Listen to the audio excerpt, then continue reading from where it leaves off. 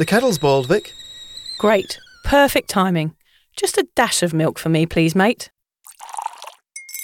Here you go. Shall we get started then?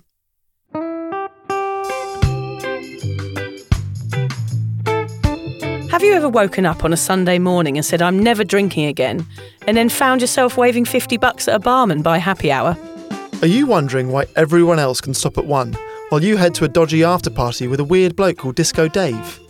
If so, it might be time to take a deeper look at your relationship with your reliable social crutch, alcohol. On each episode, we'll investigate our own dysfunctional dealings with booze and find out if it's possible to stop this deeply ingrained habit before things get too messy. Yep, we're going to open up a shame shed of humiliating drinking stories to help you understand why waking up from a booze coma each weekend with a kebab sticking out of your top pocket might actually be negatively impacting your health. Hamish and I are here to delve into what it's like being sober, an unwanted warts and all look into why giving up those cheeky pints or putting down those mummy wines will make you feel happier, help your anxiety and mental health, and turn you into the most sparkly, authentic version of you. Won't that mean I become boring though, Vic? Well, Hamish, we'll just have to wait and see. I'm Victoria Vanstone. I'm Hamish Adams-Cairns. And this is Sober Awkward.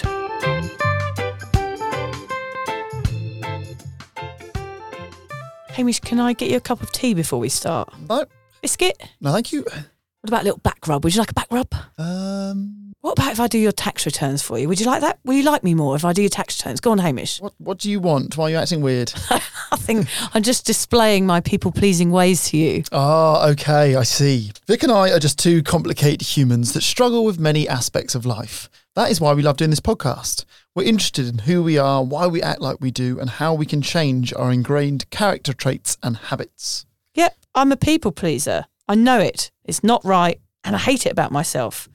So in this episode, we want to look into this trait and unravel why it resides in some of us sober people. It kind of follows on from our friendship episodes that were so popular a couple of months ago. It's a phrase that comes up a lot on Sober Awkward. The term people pleaser appears in a lot of episodes. But what does it mean? And how does it affect us sober people? So today we want to find out more about what being a people pleaser is and if it's a positive attribute, a negative personality feature, or just being overly socially conscious. The reason we want to investigate this term today is because we throw this term around and both of us are unsure of the part it plays. I know Hamish would say he likes the way I call and text and run around like a lunatic and be everyone's friend, but I find this trait quite exhausting and sometimes quite disappointing. I translate it as being someone that is eager to make others happy, and I can't see anything wrong with that. I'm interested in when people-pleasing goes from being okay to overstepping the mark and becoming detrimental. Yeah, I know my people-pleasing comes from a good place, but I can see that it leaves me vulnerable at times. I think, Hamish, is going to be another one of those episodes where we're both learning on the go. So stay tuned as we try to uncover why we people please and how not texting back can actually make you feel quite empowered. Not that I could ever do it. No, not could I. I couldn't leave a text back for like more than 30 seconds. Yeah. Have you ever been ghosted yourself though? All the time. Lovely. Yeah. Sometimes people never text me back and I never see them again. That's the end of our friendship. It happens all the time. Your face. All the time. Well, it makes me feel sorry for you. Well, all at least the a time. couple of times a year. Yeah. But are you sending out too many texts? Probably. Are you firing out 100 a day and then not getting answers from 2? Yeah, it comes back to our friendship. It's like, I can't understand why people don't want to be best friends with me. It's really sad. Okay. You know that sounds like a cry for help. You know that people listening to this are going to reach out and I'll be your best friend, Vic. I know they are, yeah, so you can be. And I probably won't text you back either. It's kind of like I've learned bad habits. Yeah. Actually, don't do that because then I will feel like I have to be your friend and then it's just another thing I'm doing for someone else and I'm just too busy. So yeah, I would love to be your friend, but I don't have time. Let's just end it. Let's not even bother starting the ghosting relationship before it's even begun.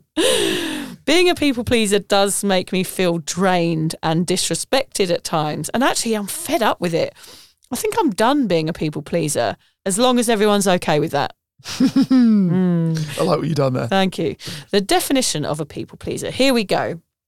Someone or something that pleases or wants to please people. Makes sense. or a breed of dog that's a people pleaser. No, that's not it, Vic. Although you did once say that you were like a friendly Labrador. Yeah, I'm like a friendly Labrador. What dog would you be? Should we do a whole episode on dogs? Yeah, I love dogs. I would be, a pug is my favourite dog. You don't look like a pug, though. No, but a pug is all personality, no looks. Yes. I mean, everyone wants to be. That works. Everyone wants to be. Everyone wants to be a Labrador or a Golden Retriever. That's clearly the top of the pile in terms of dogs. I think you're a pointer. Pointless. Pointless. I don't know. Go on. What dog? Afghan hound? No, I'm sticking with pug. You're like not pug. A pug. I'm short with a weird bum. Oh, yeah, you are actually. Not even short, but weird bum. Always sniffing around for some food. But the real definition of a people pleaser, I think, is a person who has an emotional need to please others, often at the expense of his or her own needs and desires. Yes, but being a people pleaser isn't all bad. It shows that you're a caring person who values social connections and enjoys making others happy. Okay, so let's start with finding out about our own people-pleasing ways, Hamish.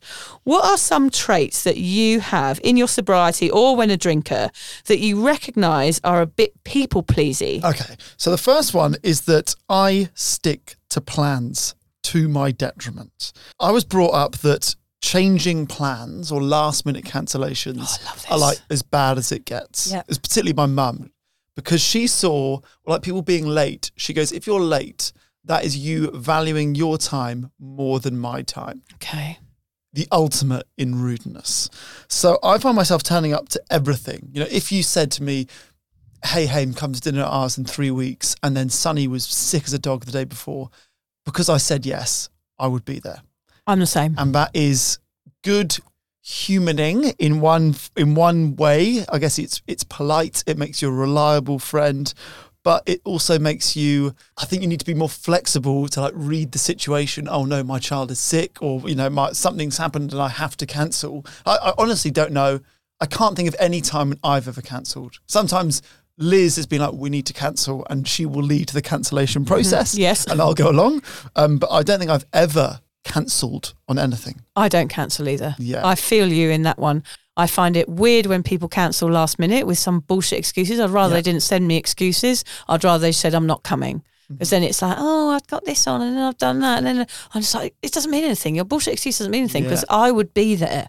But that is people pleasing. That it is, I know putting it is. someone else's interest over your own. And actually, you know, you and I are similar in this way, but lots of like people that aren't us are used to lots of cancellations. Yes. And probably don't care too much. No. Yeah, sweet. This happens all the time. Like It's 10 our people, issue. 2 people cancel. That's cool. That's just life.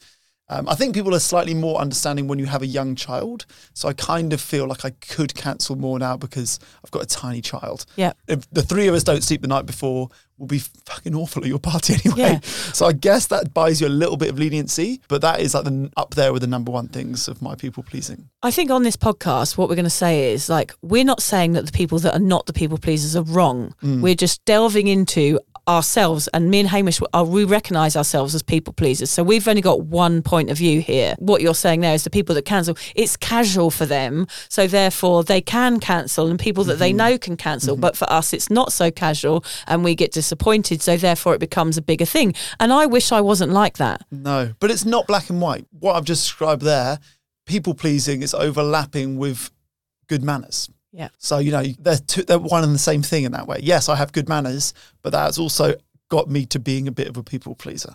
Yeah. Because being regarded as someone polite with good manners is more important to me than my own needs and desires sometimes. Same. Another one is that I often do what I feel is right over what I want to do. So that's the pug in you, I think. That is the pug thing, yeah. So I want to see if I can give you a real life example of this. The day you lost your ball. The day I lost my balls. Okay, let's say that your dad is sick. Okay, heaven forbid, your dad is sick. Yeah. And I've said, look, let's go for a walk next Saturday, and you know we can have it out. And if you need a bit of emotional support, then I'll be there. And then something happens to me on Friday, which means I absolutely should not go on Saturday. I would still go on Saturday because it's the right thing to do. I guess it's still kind of the committed thing, but it's more just that I feel like morally and ethically doing the right thing is more important, again, than like what I actually might want to need or do on that specific day. Now, for me, I'm usually energized by being around people. It's a way that me and my wife slightly differ. I'm energized by being around people. If I'm tired and go to a social event, I feel re-energized, whereas for her, it slightly exhausts her. But with that being said, I do often feel as if I dish myself out to too many people to the point that I leave myself exhausted. So I could be better at prioritizing who I spend my energy tokens on. Oh, you only have a certain amount of energy tokens. Yes. And I feel like I'm just dish them out. Yeah. And you suddenly think, oh God, I've spent all of my tokens on not always the most important people in my life, and then I'm exhausted and useless. So that's definitely one that I do. In my career, I always feel as if I put my hand up to do extra work or to work for free just to not be a problem. And that idea, again, which like, I don't want to rock the boat, has cost me probably both in terms of progressing in my career or certainly financially it's cost me. My husband is very similar to you, where he's the go-to guy. He was in sort of operations manager job at a computer company, but he would find that he would never be the person who moved up because everyone needed him everywhere all the time. And he was kind of the underdog, I guess, a little bit, because no one allowed him to progress in his work. Yeah. That it almost walked over him because of that. I don't know if he was so reliable that they just never, ever sort of pushed him in the right direction. British thing? I don't know. And I know that gets said a lot. You always read about how men, in terms of stereotypically, are better at like asking for pay rises than women. But I'm hopeless at going into a meeting and being like, this is what I'm worth. This is what you should pay me. Give me a promotion or a pay rise. I find that very difficult. Or I've never done it. I think he's similar to you. I wonder if it's a British thing or just, John and I might be similar. I think you are quite similar in that respect. I just think he didn't want to rock the boat. He always wanted everybody at his workplace to be happy, but it cost him financially. Yeah. In the end, he got fed up of being walked over all the time in every job that he was in and ended up working for himself, which works much better because it's up to him how he progresses then. So, it can affect all types of situation as people pleasing, can't it? Well, the last point I wanted to make is that I rotate my socks so that none of them feel left out. Do you have this? So I've got lots of socks and I feel like I'm start using the same ones over and over again, and I feel like the ones that I don't use feel sad about it. So I will sometimes wear a different sock that's not my favourite sock or I don't even really like it and it doesn't go well with, I'm wearing shorts that day, it's a colourful sock. I go, well, it needs a run out. Okay, that's sock pleasing. It's sock pleasing. Yeah, it's different. Which is next week's episode. Sock pleasing. Sock pleasing's a different thing. I thought it deserved a mention. Sock pleasing is something else that we won't talk about. Oh, no. What about you? How does your people pleasing look? Well, before we just had a bit of a run through of what we're going to talk about today, and my list here was so long that I think I'm going to have to cut it down a bit. I think I made 4 points, and Vix is almost exactly a page of A4. Yeah. Settle in, folks. So I wanted to tell a story here which made me feel quite humiliated, and this is a perfect example of how I people please. Okay. So I have all of these communities that I run. I have a Facebook group. I have the Cuppa Dot community, which is like the social network for sober people. I have all of these things going on which I have a sort of sense of responsibility over. One day on my women's group, which is Drunk Mummy, Sober Mummy, the group, which is my women's Facebook group for women struggling with alcohol, and somebody on there was having a shit day and was struggling, and I think she lived in England or something, and it was the right time, and I thought, I'm going to call her.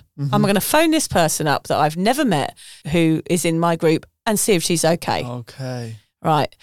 I phoned her up. I can see the danger here. Yeah, I phoned her up and she was like, why the fuck are you calling me? I was like, well, I just saw that you were having a really bad day and I just thought you might want to chat with someone, and here I am, sort of thing. And she was like, please don't call me. This is overstepping my boundaries, and sort of put the phone down.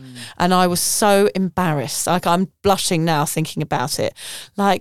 For me, I'm stupid sometimes. I don't know where the lines are drawn with people, and I overstep situations when I could have just sent her a little message and said, if you ever, want to ask me any questions, I could have done it in a different way. That is interesting. Yeah, I think I do the same thing. What that is trying to solve people's problems. Yeah. When actually they might just need an ear. They might just need to vent. They might just need support. They might not want you to come in and start firing ideas at them how to fix their day. I don't think I was even going to do that. I think I just was I'm offering myself as a sounding board to her, which I felt like was the right thing to do. 9 out of 10 people probably would have liked you to do that, actually. Right. I still think as an act, separate from the situation, how it played out, that was a good thing to do. But humans aren't that straightforward. No, they're not, are they? That is quite a story. Yeah, so that is a perfect example of the things that I do that are completely overstepping the mark and leave me feeling vulnerable. So I've put myself in a situation where I end up feeling like shit because I've tried to do something nice. And that, I just think I'm trying to do things nice. Whereas in fact, people are like, oh, that's a bit weird, like back off. Oh, it's really hurtful. It makes me feel sick even thinking about it. And that's not a criticism of them. No, it's not. Of course it's not. No. She had every right to do that to me. And afterwards, I didn't email her again or anything. I just was like, oh, God, this is awful. Anyway, the other thing that I do, which is very common, is I over-invite people to parties. Okay. So I have a limit. Literally did that. I literally did that with 782 people on my Facebook page the other day, but that was an accident. But generally, if I have a party, I have a limit. So I say, right, I'm going to invite 20 people over. But then I see another person and I'm like, well, they would probably want to come. And what if they find out that I've invited that person and then they feel left out? So then I'm taking on the responsibility via someone else of somebody that I might know as an acquaintance to say, right, oh, do you want to come to my party as well? I'm having a party on this day. So I end up inviting everybody. I'm like my mum. She invited her cleaner to my wedding. Yeah. I was like, why the fuck have you invited the cleaner? I don't even know her. It's interesting, actually, because you like hosting parties. You and John host fantastic parties at your house. But I actually think, as a people pleaser, hosting a party is a nightmare because I find that I don't enjoy it. If there's 4 or 5 people, you can have one conversation, I enjoy it. But if there's 20, 30, 40, like your parties often are, then you spend the whole night trying to talk to everyone. Is everyone mixing? Are they only speaking to their husband? Is that person having a good time? And actually, I don't enjoy that party. And a lot of people say they don't enjoy their weddings, probably for a similar reason. And I think being a people pleaser and a host of parties is actually a recipe for disaster. Okay, so having a party is like the epitome of what a people pleaser should not do.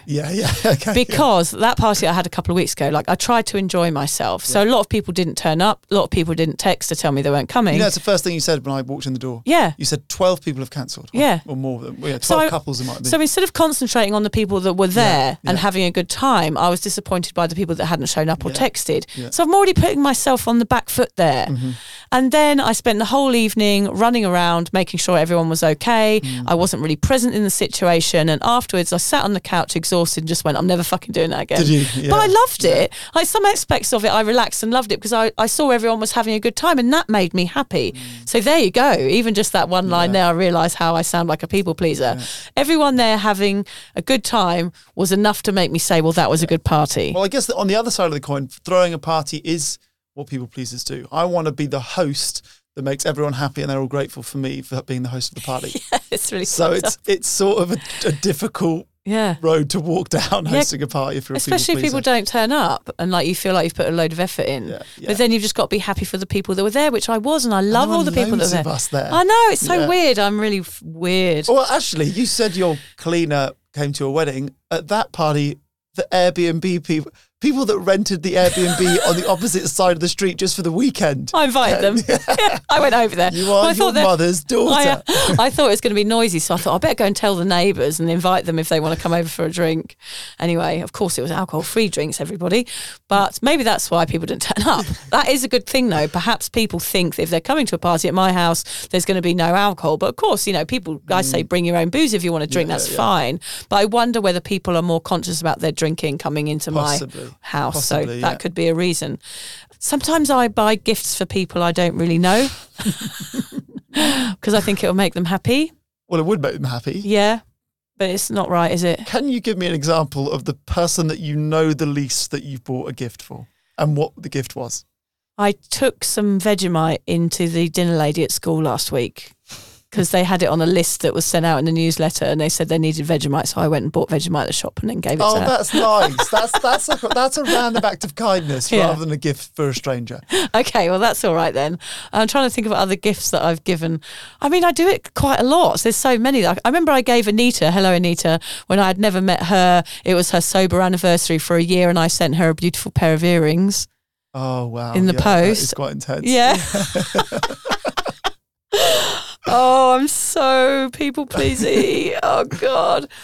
This one is going to events I don't want to go to and on podcasts I don't have time for. Yes. I do it all the time. You do that all the time. I can't say no. I think, God, if people want to hear my story, that's what I'm here to do. And this week I got up at 5 a.m. to be on a podcast in Canada and the woman didn't show up. Yeah. So there I was in my people-pleasy lounge on my own at 5 o'clock in the morning with no one there. Yeah. Always being on time like you, Hamish, means I wait around for people and get annoyed. Yes. Being too reliable. When I have my meetups, I always turn up and sometimes no one does. And I end up sitting in a cafe on my own because I can't bear the thought of someone coming that has just given up drinking and someone not being there to meet them. I have that thought process all the time. I mean, so what I'm doing is let me just repeat this to you. I can't bear the thought of someone not coming and someone else having to sit in a cafe on their own. So you sit in a cafe by yourself. Yeah. You take the bullet. Yeah. So I sit in a cafe on my own because I can't bear the thought of someone else sitting in a cafe on their own. Oh my God, I'm not sure I want to go. I think I want to leave. I'm not sure I really want to go on with this because I'm finding myself slightly excruciating. Putting too much effort into events and realising no one really cares. Like, I don't know, whatever that could be, a lunch or anything or presents or whatever. I only partly agree with that one. Okay. Because you get the people that know parties or that host parties that really appreciate the little things. Yes, that's true. Yeah, my sister always notices everything I've done. Yeah. When she comes around, she's like, oh, you put that up and you did that. And it's like, oh, yeah, someone notices. Overcooking. This is another trait from my mother. If there are 5 people coming, I cater for 20 because I can't bear the thought of somebody not having enough food or being hungry when they've come into my house. And I used to be the same with alcohol. If someone was coming around, I couldn't bear the thought of saying, oh, sorry, I've run out. So I'd make sure I'd have loads in the house. Checking follows and likes on socials. We're going to get into that a bit later on. Yes. Very toxic, but I can't help it. One loss, I'm wounded. I know. This morning you said, I did a post and I lost three followers. I've got no idea what the followers are. Yeah. I don't track it, but it's an addiction. It's one addiction for the other. We're going to do a whole podcast about that. We will. Always replying to text straight away. We've talked about that one. Feeling anxious about friendships a lot. Assume everyone hates me a lot of the time. That's just my guess. Spend time with people that just want something from me. Right. I do that a lot nowadays, which I'm trying to be better at. Getting much better at all of these due to my sobriety. But I do still have these weird habits. Well, you say they're weird. I think anyone listening could relate to at least one of those points each. I'm hoping so. Yeah, I reckon everyone's got a little... If you don't have any kind of people-pleasy characteristics, you're probably a serial killer. Yeah. I mean, who doesn't want people to be happy? Yeah, true. It's kind of like a psychopathic thing if you didn't want someone to be happy in some way for something. Or you're just very egocentric and very narcissistic. Yeah, interesting. Anyway, sorry if you were listening and thought, I don't have any of those. We've just called you a narcissistic psychopath. Yeah, sorry about that. Forgive us. So let's see how these relate to the actual traits of a people pleaser and compare them to ourselves. Now, this next bit, we've got 10 points, I think it is. They're taken from Psychology Today.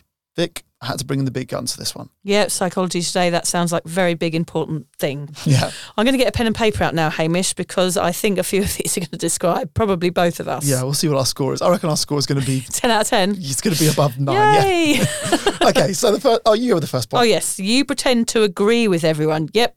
Yeah, 100%. 100%, yep. Funnily enough, I told the story on the podcast before about when I joined that football team and the guy made a homophobic comment. Yes. I didn't say anything. I also met someone recently who was like a friend of a friend and they sent a racist comment. And I because they were a friend of a friend, I didn't interject. Actually, even being a stranger, I'm not sure if I'd have been brave enough to interject. But I was like, well, I can't say anything because then it'd be awkward. Yeah. You're a friend of a friend, I can't say, oi, because then it will come back to the mutual friend and then it will be uncomfortable. Yeah. The second point is you feel responsible for how others feel. Yeah, for sure. Just wanting to make others happy. Mm-hmm. You apologise often. I'm sorry, Hamish, I didn't do that. This is British, isn't it? Yeah, very British. I remember reading a book that was called An Englishman in Paris. Comedy. It was a really good book. And they talked about you can spot the English person by if you walk along a row in a cinema and you bump into every single person, the person that apologises to you for them bumping into you, that's the British person. That's so true. In fact, all of these are describing English people, aren't they? You feel burdened by the things you have to do. Okay, yeah. It's interesting that filters into people pleasing, isn't it? Because that's so me. You can't say no. We both have that hard. That should be worth more than 1 point. Yeah, that should be like double points. Yeah. You feel uncomfortable if someone is angry at you. So I've true. I already said this about arguments on the last podcast. You act like the people around you. Now, I used to call that being a social butterfly or a chameleon or all of these things. Like you're trying to kind of morph yourself. Or mirroring, morphing yourself into a different character so that everyone else is happy, which is something I did throughout my drinking years. And even in sobriety, I still go out now like you do, feel this responsibility that I have to be this fun person in front of people and faking it a bit just to make other people happy. Yeah, I think it's easy for that to be labelled a bad thing. I kind of love the fact that I'm able to get on with a wide range of people. Yeah. And I guess one of the ways that you do get on with a wide range of people is maybe by acting a little bit like them. I hope it's not. I hope it's more that I just have a open mind and I'm open to people. But I guess slightly changing your personality depending on who you're hanging out with can help you have a broader range of friends. What you're describing there, okay, which I'm just realising as you're talking. So when I meet someone for the first time, I try and find a commonality. Yeah. So with you and I, it was that we'd both lived in France and we'd gone to clown school, random thing. Sure.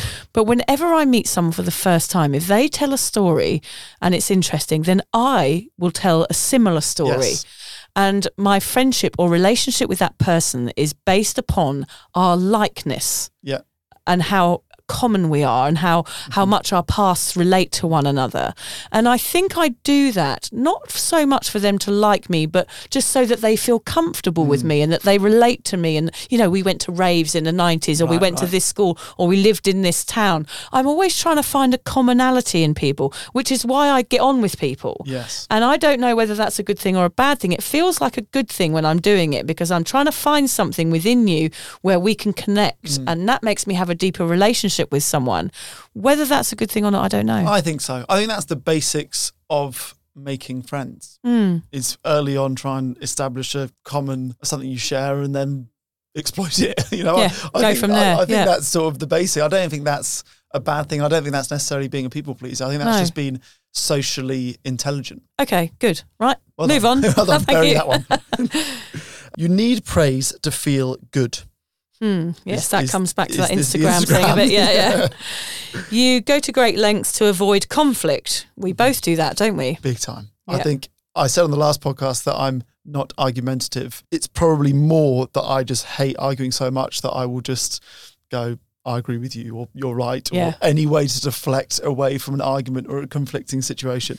But again, Hamish, I don't know whether conflict ever is a good thing. Like I argue with my husband probably once a year. Yeah. It never feels good. It never solves anything. It leaves us both feeling like shit and it doesn't get anywhere. It's just pointless. So well, then let's separate arguments with conflict. Okay. I think disagreeing with someone and letting them know that you upset me when you said this and I disagree. You know, someone says something racist. Yeah. I disagree with that point of view. This is why you need to change your ways. Or okay. You know, I think conflict is good.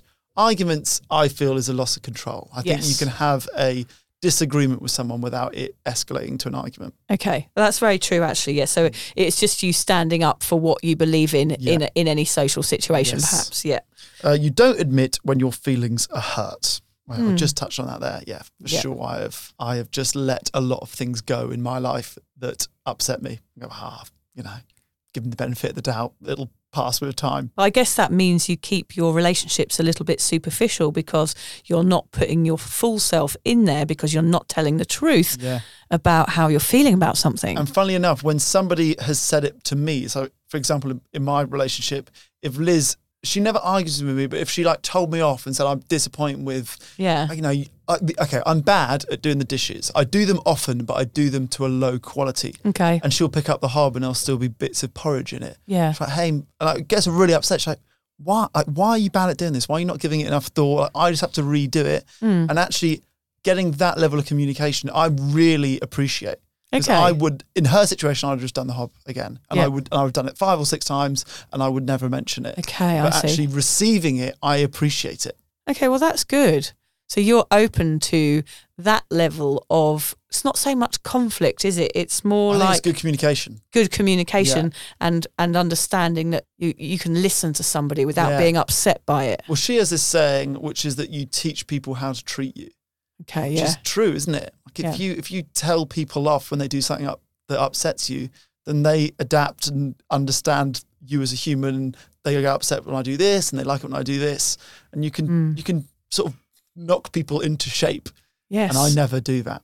No, and I think my husband probably needs to do that to me a bit more, because I don't do the washing up, all the washing in our house, because I'm shit at it, and he would rather do it because he can do it well and I can't, and I'm lazy at that stuff. That's a whole nother topic.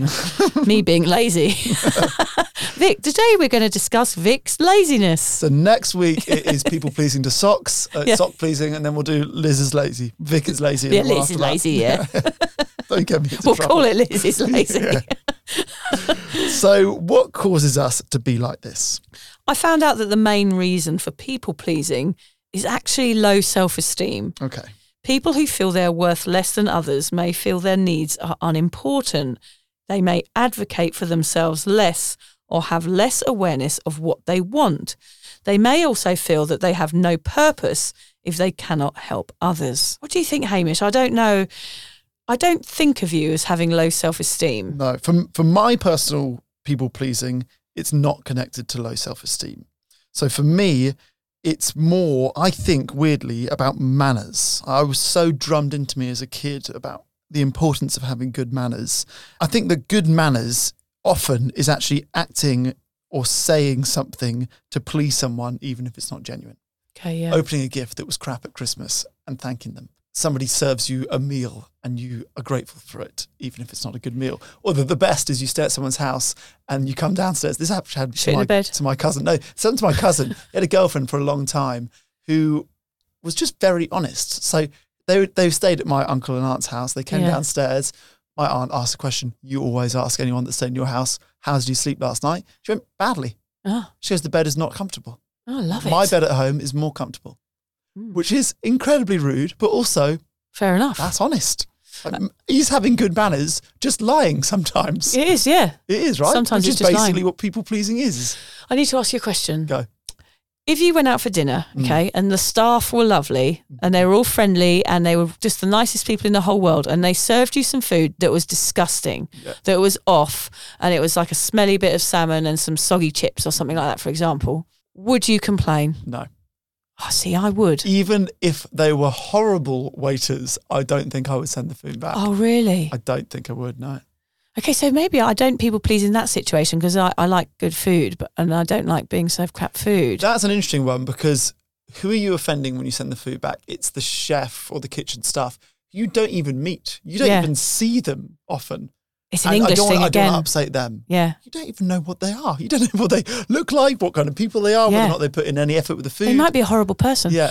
I used to go out, whenever we were kids, we were lucky enough to go out for dinner all the time. We went, and went to nice restaurants and things. And they used to complain every single time. Wow. Yeah. And me and my sister would be like hiding under the table, and we were so embarrassed. But I find myself doing that now.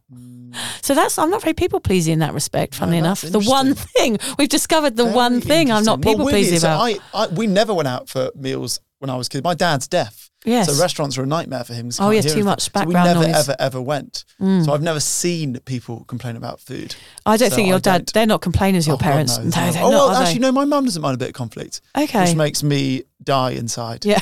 Yeah, if she can, if there's a long line at an airport, she'll let the staff know.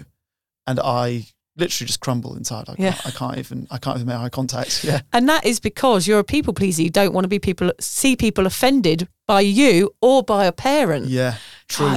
It's happened throughout our lives. It's so interesting. Another way that I think, or maybe like the birth of my people pleasing ways might have been through going to a boarding school. So I was sent away to boarding school when I was 9. I was 10.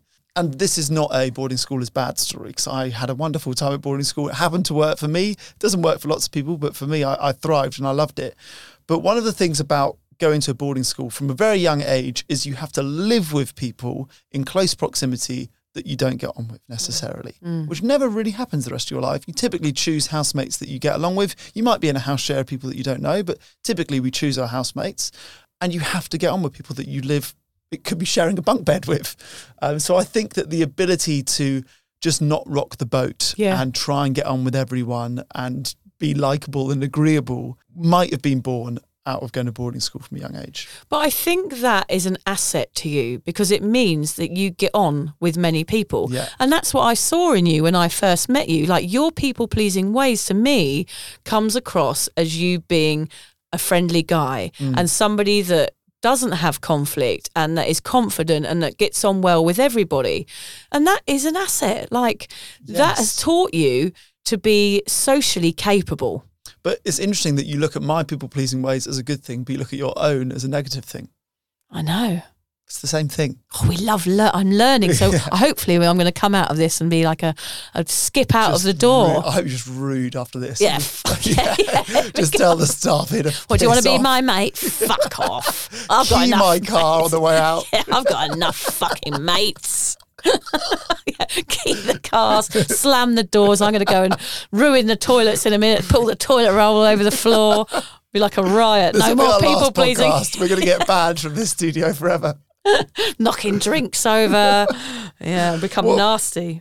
What about you? What do you reckon was the cause of your low self-esteem, or if it was that or your people-pleasing ways? I definitely agree with you about the English manners. Yeah. I think I went to a posh private school in England for a while and you know, I've told you before, we had to like balance books on our heads and learn how to fall over like a lady. So manners were drummed into us from a very, very young age. There were certain rules that we had to adhere to. We had to bow and curtsy at our headmistress.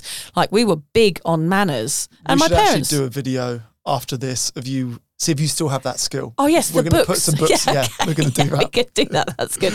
I would say it's unlikely. I might break my hip. Yeah. But yeah, I think manners is something that definitely comes into it. I just want people to be happy with the way that I act. Yep. Yeah. Some childhood stuff comes into play a little bit as well. People pleasing because being a little bit bullied at school and not fitting in. I think that plays a part. I think wanting to prove to parents that we're successful, that comes into everyone's lives. We want to please our parents.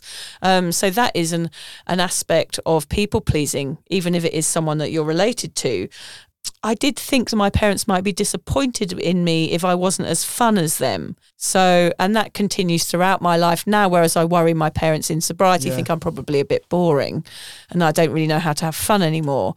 That people-pleasing part of me feels like I'm letting them down because I'm not drinking. Don't you think, as a parent, don't give a shit if your child is successful or if they are fun in your eyes? Really, you just want your children to be happy. I want my child to be a good person. But whether, you say, I want my parents to think I had a successful career. As a parent, you don't care. But as a child, thinking of what your parents think of you, you do care. Yeah. I think they're from a different generation. Like my parents do care and all they want is for me to be happy and that I'm loved and that I have a stable life, I'm sure. And it's just me. It's just me wanting to please them. It's nothing to do with them, I don't think. Yeah, interesting. I think it's me making up stories in my head about how I should be and how I thought I would be and load of old bullshit, to be honest. Probably is. That caused a preoccupation with people liking me, so that has repercussions.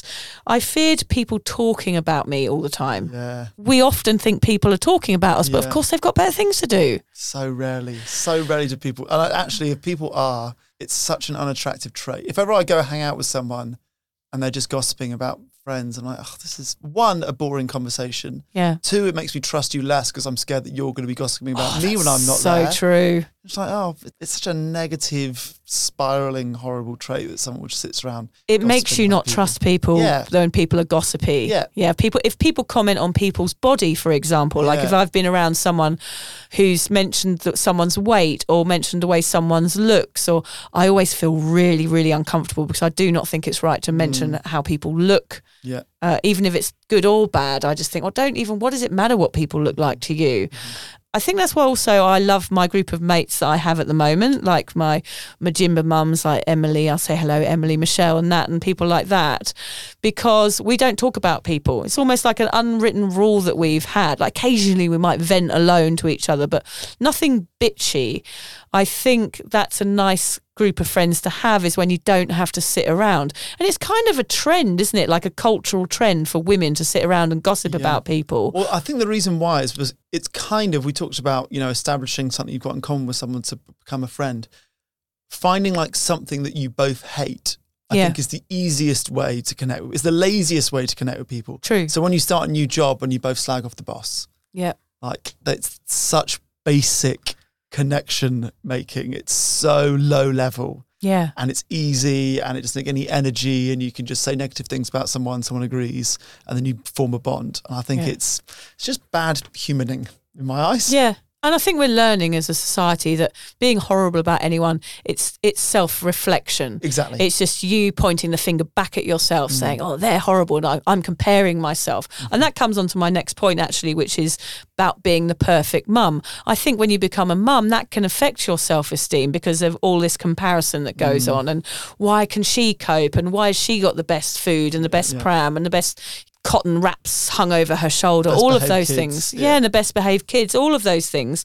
And I think sometimes I try to impress other people with things that I'm not really doing, like I make up things because I can't reach the expectations of others in my parenting. Like some people are really good parents, it seems like, and especially on Instagram when they're all in matching pajamas or they're all eating out of perfect bento boxes. And it's a fake reality. People pretending to be the best parents ever, and it makes other mums feel not worthy. Well, I think you're actually very good at sharing verbally in conversations and also on your social media about being like struggling with parenting. Yeah. I think that's something you're good at not doing. You don't paint this perfect picture of parent life. I do the exact opposite. Yeah. That is my plan with my, my Instagram page, which is at Drunk Mummy, Sober Mummy. Yeah. Even the name, I'm saying, look, I am not fucking perfect and I struggle and I find parenting really, really hard. But again, is that sort of people pleasing by saying, look, No, I'm not letting you say that. Okay, right. No, that's not. No, the perfect mum point is void. You are better than that. Okay, good. So just by reading those and kind of saying it all out loud, I realise I'm just trying to sort of impress strangers and I'm putting my happiness in the hands of others, which isn't a good idea, is it? Yeah. Holy shit, it's going to be a real huge realisation, this podcast today. It is, isn't it? Yeah. That is basically it, people pleasing. Like trying to impress strangers. Yeah. Your friends and family love you. Yeah. People who are like still making up their minds or don't know you at all, doesn't really matter. What, people that I call on Facebook that I've never met before? Yeah. Why do I let that affect me though, Hamish? Why do I let that affect me? I'm going to ask you, what do I do? How do I stop that? That is not a people-pleasing question. No. That is, why? Soul searching. It's more, I think that's a bigger question than people-pleasing. Yeah. Why the emotions of complete strangers affect me. I think it's a therapy, weeks of therapy. It could be, Well, seriously, it could be. How to not let the thoughts and opinions of others that you don't know infiltrate your happiness. That is what happiness is, isn't it? Yeah. Is so much of it comes back to not caring what strangers think. And I think also that is what sobriety is because we spend our lives trying to fit in, trying to be socially acceptable, drinking through all our anxiety so that we can fit in and to be liked by others. And I think in sobriety, I know I'm talking about all of these things here today because of course, with this podcast, something that we want to do, aside from people-pleasing, is to help people. And I'm being honest about my people-pleasing ways because I think it's important to be open and share this so that other people can understand that perhaps there isn't anything too wrong with it as long as it's not detrimental to you and that you can stop it and that you can change it, and which I will hopefully do. Yeah. Everyone has an element of it. Yeah. As humans, we are like designed to get on with people. Like that's how we survive is by having a network of people around us. Yeah. So I think caring what other people think is always going to be a factor in everyone's life. It's just how much you let it take over your life. We found out what it is and what causes it. Now let's see how we can break free from this people-pleasery. Exactly. That's what I want to find out. While it's important to impress certain people like your boss or your girlfriend or even the person you're doing a crossword with, you can still be agreeable without giving yourself away. Here is my lesson, Hamish, right here. It's all about those boundaries. Knowing when you're doing something that makes someone happy rather than yourself, Vic, and knowing when you are being subservient. You'll never reach your greatest potential if you're trying to be all things to all people. I watched this brilliant documentary recently called Everybody's Everything. Okay. It was about Lil Peep, Lilpeep, who was an emo rapper, sort of mumble rap. Okay. You know I love a bit of mumble rap, Hamish. Yeah. It's on Netflix. I highly recommend it. And it's about this young guy who's brilliantly musically gifted from a very young age, and he becomes quite successful quite quickly. And with that, he's trying to keep all of his mates happy, and drugs get involved, and he's giving his friends drugs, his friends are giving him drugs, and his people-pleasing gets completely out of control, which is why it's got that title, and it ends in his demise, which is extremely sad because he's a hugely talented young chap. I really recommend watching that. I'd love to hear your opinions on it on the Cuppa community, because it's not only a documentary about the downside of fame, it's about how trying to make other people happy can actually affect you. I know I'm much better at dealing with people pleasing since I got sober, but of course it does rear its ugly head at times, and I do find it quite perturbing. It's interesting actually, because I think being sober in a way is not people pleasing. Much easier in life to drink because all your friends do it and you just, you're not rocking the boat. Yeah. Going sober is the opposite of that. It's standing out from the crowd. It's doing, most of your friends still want you to drink. Oh, come on, just come out with this. You were more fun when you were drinking, all that bollocks. And then going sober sort of go, no, screw you, I'm doing my own thing. I'm wondering whether my people pleasing might be hormonal. Like, I think there's just happening once a month? I think there's certain times where I'm more people-pleasy than others, because most of the time I feel like a sober rock star, Hamish, and I'm like, yes, I'm doing something that's against the grain. I don't care what anyone thinks about me. This is the best thing that I can be doing for myself, and I'm very confident in it. But then there's other times where I feel very vulnerable, and come to think of it, I do think it could possibly be a sort of hormonal thing where I put myself in situations where my heart is more easily damaged. Yeah. And that often is where my brain is when I'm going to have a period or something. Sure. Sorry to talk about periods. That's all good. That's all good. Well, I guess that's important. If you do know, hey, it's this time of the month when I feel this way, then you can act around it. You go, okay, this is just my hormones. This is not my normal thought process. Yes, always put your dates in your diaries, people. I do need to do that a bit more. It's a female thing. Like, to know when your period is coming is a really good thing. I'll put your dates in my diary too, so I know. Ignore that text. Ignore that one. I think that's probably a very good idea. Dear, oh dear, that's so funny. Yeah, hormones can affect mental health, and of course people pleasing can as well. It's tiring worrying about what people think. I am going away on holiday, Hamish. Yes. I'm going to go away for 6 weeks. And one of the things that I'm going to do while I'm there is that I'm actually leaving my phone behind. Yes. Because one of the things that I get very weird about is numbers on Instagram, which we mentioned earlier. And actually Happy Without the Hooch did a good post about this yesterday, about saying how it's almost like another addiction and that you need a hit all the time. And the numbers are the hit. And if you don't get the hit, then you've got to create more content. And I think this is a cycle that a lot of people will be in. It is. It's still dopamine. That's what you're getting from social media, which you also get from booze. Yeah, it's a very, very similar thing. And I feel like alcohol, I feel like I need to give it up for a bit just to prove to myself that I can do it. And I think that is going to be a good part of my people-pleasing lesson here, is that I'm going to be able to do something that frees me a little bit from the pressure, the social pressure that I feel quite a lot. Because when you have an Instagram account that's popular, you feel responsible, and that you feel like you have to give people the information they want because they've followed you. And it's like this really fucked up cycle. Yeah. Like, you feel like you have to do something for people that you've never, 8 or 10,000 people you've never met before, who probably just scroll past you anyway.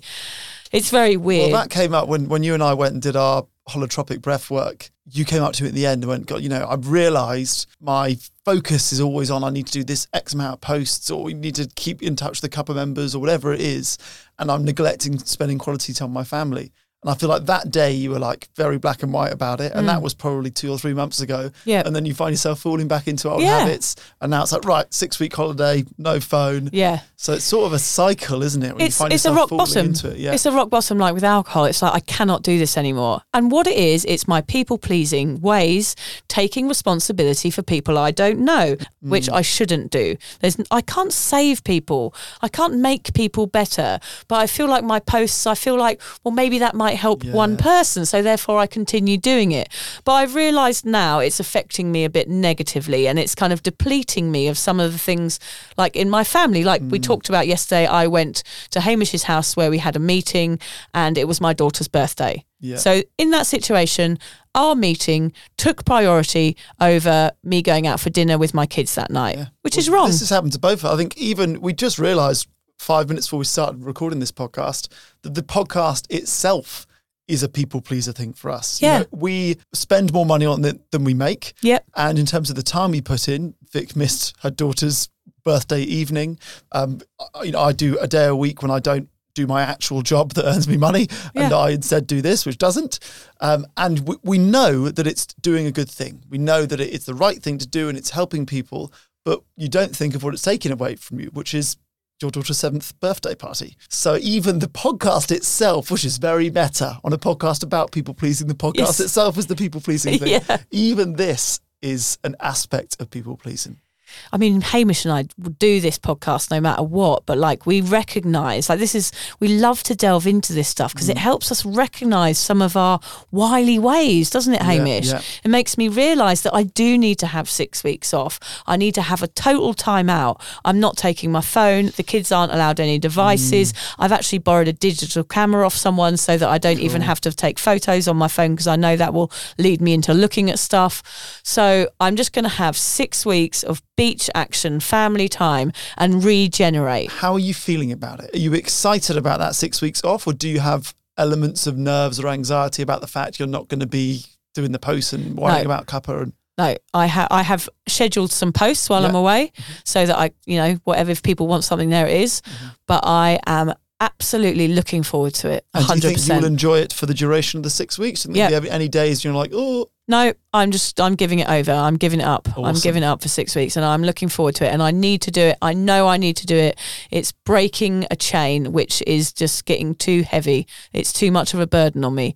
I'm trying to look after all these people all the time. So I need to break it. We will have this conversation after the 6 weeks and touch base and see how it went for you. It might completely change the way you go about social media and cuppa and all that forever. Hopefully. I think, Hamish, it will be the next episode, actually. Yeah, it will be. Yeah, it'll be the next episode when I'm back. So it might seem like I've been gone for a week, but I'll actually be gone for 6 weeks. So we're magic like that. We're like magic elves, aren't we? So yeah, it's so interesting how it affects our lives if we really look deeply at this topic. It's huge. One of the best ways to change a behaviour is to take time out and reassess, like Vic is doing, a bit like we're doing here, and take small steps into reframing your habits. Start by getting out of the people-pleasing practices by saying no to something small, express your opinion about something simple, or take a stand for something you believe in. Each step you take will help you gain more confidence in your ability to be yourself. Now, we reached out to some cuppa members to ask them about their people-pleasing ways, and you all got in touch with some amazing answers. So we've got quite a few, and we'll take it in turns going through these. Do you want to take the first one? Yeah, so Danielle, she said, doing behaviours that are not in my values to make someone else feel better. Yeah. Well, that sums it up, doesn't it? That is it. Anna, she said, when someone does something shitty, I go out of the way to make them feel better about it. I think it's a defence mechanism. It's exhausting. Gosh, it is exhausting. I hear you, Anna. Mel says, constantly saying sorry, even when it's not my fault. She's got to be British. Yep. Rachel, considering a drink so that I make someone else feel more comfortable about their drinking. Madness. Gosh, I used to drink. Wow. Yeah, I used to drink for other people sometimes because they wanted to party, even though I didn't. I thought, well, I'll make them happy by carrying on and joining in, even if I was hungover or anything. It does come back to drinking a lot of the time.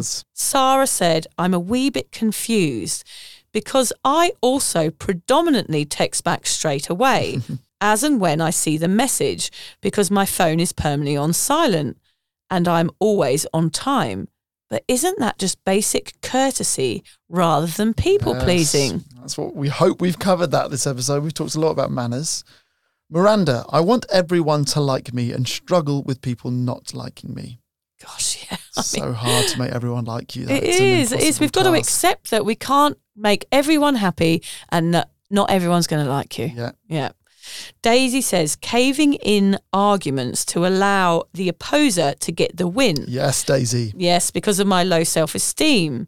Nathan, probably by volunteering to do complicated or lengthy projects for people before or even if they haven't asked. Yes. By the end of the project, I'm resenting them for accepting my offer. That's you again, isn't it? Yeah. Getting involved in some big thing by just going, oh yeah, I'll put my hand up for that. I'll help you out. Yeah. And then it just becomes this huge thing and you hate everybody. You don't think about what it takes away from. Yeah. Think, oh yeah, I'll do the extra work. You don't think, oh, that's an hour less a day with my family. Or I can't do the cooking or the cleaning or whatever it is. Yeah. Last but not least, Bridge says ego, insecurity, overcompensating for deep, vast disappointment in myself. Wow. Yeah, that's a little. Gosh, so they're great comments. Thanks, people. I just want to recommend, if you are struggling with any form of alcohol misuse or just questioning your intake, go to www.cuppa.community, because that's where we hang out, isn't it, Hamish? Yes. That is the Sober Awkward community, and go on there and you can even get some Cuppa teas, which is at the Cuppa shop on there. So I've made some teas for sober people, so go on and buy them. So from everything that we have discussed, it feels like people-pleasing stems from a basic lack of self-esteem. I feel sad admitting on this podcast that this is something that I suffer from, but I'm just trying to be honest. I think sometimes people hope that everything gets better when you stop drinking, and most of it does. But I must say it also reveals a lot. I mean, I would never look into this, Hamish, would I? I would never be discussing this if I wasn't sober. Absolutely. I would just be continuing being a people pleaser, whereas at least now I've got some form of self-reflection. It means there's always work to be done. Personality idiosyncrasies that I am trying to fix. I find it confronting but actually really rewarding, as I have more understanding of myself, and that helps me to be more happy. I'm just trying to find contentment here. Mm-hmm. It means I can help others, Hamish. Oh, wait. Oh, God. No. Now you fall into the trap. Oh, no. Do not try to help others. No, I've got not trying to help others. You're doing it for yourself, I'm doing it again. Yeah. Oh, my God, sorry. Okay, I'm doing it for myself, Hamish. That's it. Well done. Thank you. So, what are some quick and easy things we can all do today to help with our self-esteem and our people-pleasing? Okay. Number 1, stop comparing yourself to others. Oh, a simple change that would make such a difference. Easier said than done, but give it a go. Stop belittling yourself. Use positive self-affirmations to build your self-esteem. Surround yourself with positive, supportive people. Dwell on your positive qualities. Give back. Oh, I love that one, Hamish. That is always a nice one. Because that's giving like something. Oh, again, it's helping people though, isn't it? Yes, but that's not always a bad thing.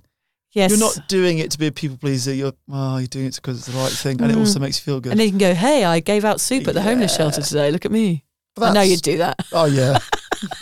Not my soup. I'm a terrible cook. Oh, yeah. Don't have Hamish's soup. They turn it back. Yeah. The homeless shelter go, nah, not this. Not that hungry. Pay attention to self-care. And number 8, which I think is probably the most important one, which is I will admit that I probably need to do on this topic, is to get some therapy. So, Hamish, do you think there are some good things about being a people pleaser, really? So I do think it is good as long as it doesn't get to the point where it's a detriment to yourself. Yeah.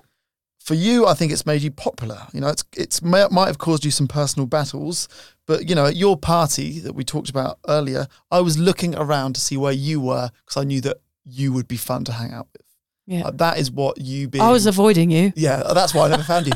Yeah. Yeah, I was wondering why you were hiding in the box. Yeah, I was in that box. But yeah, I think it's made you popular. It's made you likable. That is why people are drawn to you, is because you're lovely, you know? So I think, yes, that loveliness and popularity has come at a cost, which I guess is what you need to work on, is how do you not spend the cost, if that makes sense. But how do you absorb the good? Like, I tend to absorb like the negative comments instead of like, I get so many fantastic comments, so many fantastic updates from people and people that have changed their lives all because of this podcast and the blog and everything else. And like, for some reason, I just can't absorb all of that. True. Yeah, you talked about the 12 people that didn't turn up to your party, or the 3 people that unfollowed today. Well, there might have been 10 that followed yesterday and that didn't hit home. Am I making myself sound like a bit of a wimp? No, because everyone's like that. Okay, good. I think loads of people will be able to relate to that. Okay, good. So yeah, my point is that people-pleasing has its positives, but low self-esteem doesn't. So if the low self-esteem is causing the people-pleasing, there's a problem, but the people-pleasing itself can be positive. Yeah, okay. That's interesting. And I definitely agree with the manners thing, Hamish. Going back to that, I do think our English manners do have a big part to play, always worrying that I'm doing the right thing. I think I need to learn not to beat myself up so much and know that I'm always trying to do the right things for the right reasons, even when it is detrimental to me. Oh, it's confusing, isn't it, Hamish? Mm-hmm. It seems not everything turns to gold when you get sober, which of course we all know it's not all bloody farting rainbows and glittery unicorns straight away. The first step is getting rid of the booze. Then as the ethanol wears off your skin, other issues that you have numbed out rise to the surface. And you have to investigate why you are how you are. Yeah. Doing that personal work is the best bit of being sober, for me at least. Okay. Instead of finding this act of delving deeper into your own behaviour self-indulgent or a bit wanky, think about how you becoming more content with yourself and feeling less in need of pleasing others will play out throughout your life. It will make you more confident and more sure of yourself, and it means everyone around you sees your low self-esteem disappear. That's one thing that sobriety gives you. The ability to change and grow. You now have time to find out why you act in certain ways, be it a people pleaser, an introvert, or someone that smiles like a Cheshire cat all the time, like Hamish. Yeah, well, don't always believe the smiley face and holiday pics though, folks. Check in a little bit more. Yeah. I was believing your smiley face. You're not happy all the time, Hamish? Miserable. Oh, yeah. I had heard that. We went to clown school. This is a drawn-on smile. You should be able to see through that. I'm so glad that we've done this episode today. It gives me so much food for thought and helps me understand that I'm wasting too much time worrying about stuff I simply can't control or can't even know. It's so draining. It's like a total depletion of my energy that I could be using to have fun with my kids. And I'm going to try and be a bit kinder to myself before I do that for others. We know that these things are easier said than done. Not caring what people think is not a switch that can be flicked on and off. But the first step is understanding if you are a people pleaser and why that might be. Once you've identified it as a problem, you are infinitely better placed to start the process of working on it. So at least we're working on these things. Like yes. That's the point here. It doesn't matter who you are or what you do or where you come from or how you are inside and the way you act. The fact is when you get sober, you can look at those things. Mm-hmm. Like I would never have ever looked at those things before. I just would have got on with my life. I'm a drinker. I'm a people pleaser. I'm this, I'm that. And I would have just gone through my life, never ever evolving and changing. Yeah. And that's what sobriety gives you, is the opportunity to look inwards and go, right, actually, I'm not sure why I do that. And I can see why I do that. And that's not working for me anymore. And I'm going to do something about it. And none of these are easy to fix fast. You know, it's going to take time, but enjoy that process of getting better tomorrow than you were today at it. I think that's where you've got to try and not beat yourself up if this isn't suddenly, oh, no, I don't care about what my Instagram followers or whatever it might be for you. And also, as you said earlier, like me starting to be horrible now, that's going to be my new thing. That's the goal. But like, there is a sense here that you do have to be nice to people and kind to people to get through life without too many conflicts. Mm-hmm. And sometimes that's what we're just trying to do. We're just trying to get through. We're just trying to get through every day with as little commotion as possible. Yeah. Aren't we? Yeah. Yeah, without arguments. We just want to have a nice time. And I find sometimes that me just being kind to people and being friendly, even if it's to my own detriment, is sometimes an often better way to be. Yeah, for sure. Yeah. Now, we always like to end these episodes with quotes. And Vic, you had a lot of fun finding these because you found loads of them. And they're all good. They're all so good that I had to write them all down. Yeah. And you've got a little surprise for us at the end. Not really a surprise. You're going to reveal yourself at the end. Yeah. Well, you're going on a lot about this today. You shouldn't have brought it up. You want me to reveal yourself? What do you want me to reveal? My toe? Yeah, your knees are out already and it's too much for me. Oh, he's an ankle man. That's what my granny used to say. Oh, he's an ankle man. He likes seeing a girl's ankles. Show him a bit of ankle. Here's one by Ed Sheeran, who I think I went out with, but I've realised it was 20 years too late. Could have been any ginger man. Yeah. I can't tell you the key to success, but the key to failure is trying to please everyone. Yes, he would know. He knows. You wouldn't worry so much about what others think of you if you realised how seldom they do. That's Eleanor Roosevelt. Yeah. Also very good. Yeah, it's kind of like a self-obsession when we think, God, they must be thinking about me and hating me. It's it's very egotistical. Very egotistical. People are talking about you. Maybe I'm just an egotist. When you say yes to others, make sure you aren't saying no to yourself, by Paulo Coelho. Nice. Lao Tzu said, I think we've used Lao Tzu before. Yes. Care about what other people think and you will always be their prisoner. Oh, I love that one. Very nice. If you try to please all, you please none. And where's that one from? Oh, Aesop again. Is it Aesop the shop? No, I think it's Aesop. No, that's no. I was hoping it was going to be like a. No, it's Aesop's Fables. Oh, damn. When you wrote that, I was like, gosh, you're such a millennial. It must have been like on the outside of a shop when it was, I got some hand moisturiser and I read this beautiful thing and I thought I'd put it in the podcast. That's where I thought that came from. Damn. From a perfume bottle. Yeah. That's funny. Anyway, scrap those, Hamish. I'm going to share with you my favourite quote of all time, which I'm sure I've done on this podcast already, which is what I'm thinking about getting a tattoo of. Okay. While I'm in Thailand, but my husband won't let me have tattoos. Your neck? Yeah. Your ankle? Don't cover your ankles. Leave those open. Oh, you like he's an ankle man. Okay. Who said it? I'm going to say Jerry Halliwell. No. H from Steps. No. Craig David. Not Craig David. Okay. Who's it? Bob Marley, of course, my favourite. It's a lyric from Redemption Song, and I think it might help those people pleasers out there. And this is something I need to learn too, Hamish, which is why I need it tattooed on me so I can look at it all the time. None but ourselves can free our minds. Yeah. Nice. So it's true. It's very true. Like, it's only me that's going to be able to cure this symptom, isn't it? If I get the right help to go, look, this is what I'm doing and I need to change it. So it's only me that's going to be able to free my mind of this. Yeah. And my mind is too occupied by this bullshit. So I'm going to try better. And that's why I'm having 6 weeks off to go and recalibrate and work out what's important. Because thinking about what is in someone else's brain that you don't know and will never find out is a fucking waste of energy. So don't do it. Bob Marley would not have had a mobile phone. Oh my God, he would not have had a mobile phone and he would have not cared about what anybody thought about him. Yeah. Well, enjoy your trip. Thank you, Hamish. Don't text me because then I'll know you failed. I will not be texting you, I promise. Please don't call. Don't send me photos. Yeah. Don't want to hear from you. No, really. Enjoy your trip. But really, Hamish, don't text me, okay? Yeah. Generally, before or after the trip, just leave it out. This is it. No more people pleasing you. I'm done. Thanks for listening, everybody. If you're questioning your relationship with booze, you're struggling to moderate, or your hangovers are causing anxiety, it might be time to reach out for some support. Yeah, just talk to a mate about how you're feeling, contact a local doctor, find an AA or sobriety group. Vic's got one. Yeah, just head to www.cuppa.community.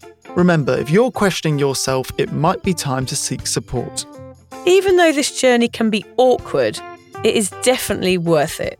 And if you've enjoyed the Sober Awkward podcast, don't forget to review it, rate it, and share it with your mates. Do they have to share it with their mates? Yeah, of course they do. I'm not doing this for nothing, Hamish. Bloody hell. How do they share it?